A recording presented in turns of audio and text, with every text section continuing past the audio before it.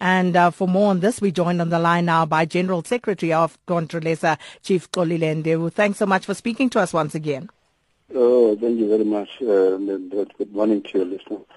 Chief Ndevu, can you elaborate on your objections? What does religion have to do with Mandla Mandela's role as chief? Sakina, maybe let me correct one thing first, that Contralesa did not say Mandla Mandela, the people of Mvezo, if he becomes a Muslim. What becomes the case is that Chief Mandla Mandela is the chief of the Abatembu Mvezo Traditional Council, and he's the head of that royal family.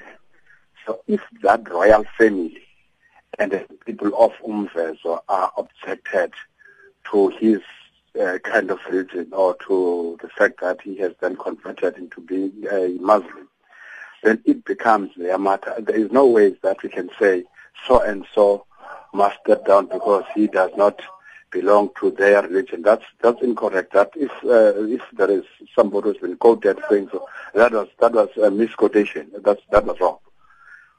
So has any objection been noted from the council? Come again? Has there been any objection from the council? No, not yet. I haven't heard of any about the traditional council being questioned about the actions of their chief. So how does it work? Would Chief Mandla Mandela not have consulted with the council before converting to Islam, as it were?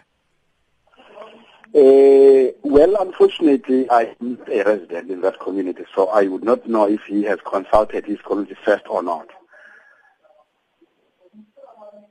So basically, at this point, Contralesa, your view on this matter, as you say, you need to go back and basically clarify. Is that what you're saying?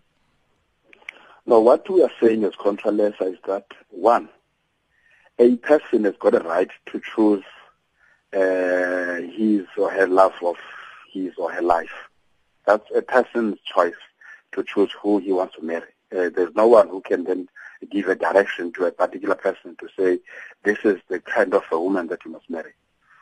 Two, if Chief Mandla Mandela has decided to marry a Muslim woman, it is a matter that Mvezo has to decide upon in the royal family, if whether they accept him as such or not. I mean, a person from outside does not have the right to dictate from whether one has to marry who. So it is a matter of Mvezo to take a decision. So there's no one. As Contralesa, we may not say one must marry this and one must not marry this. It's not our jurisdiction. What we can do is to advise and suggest on the matters of tradition, culture, and custom.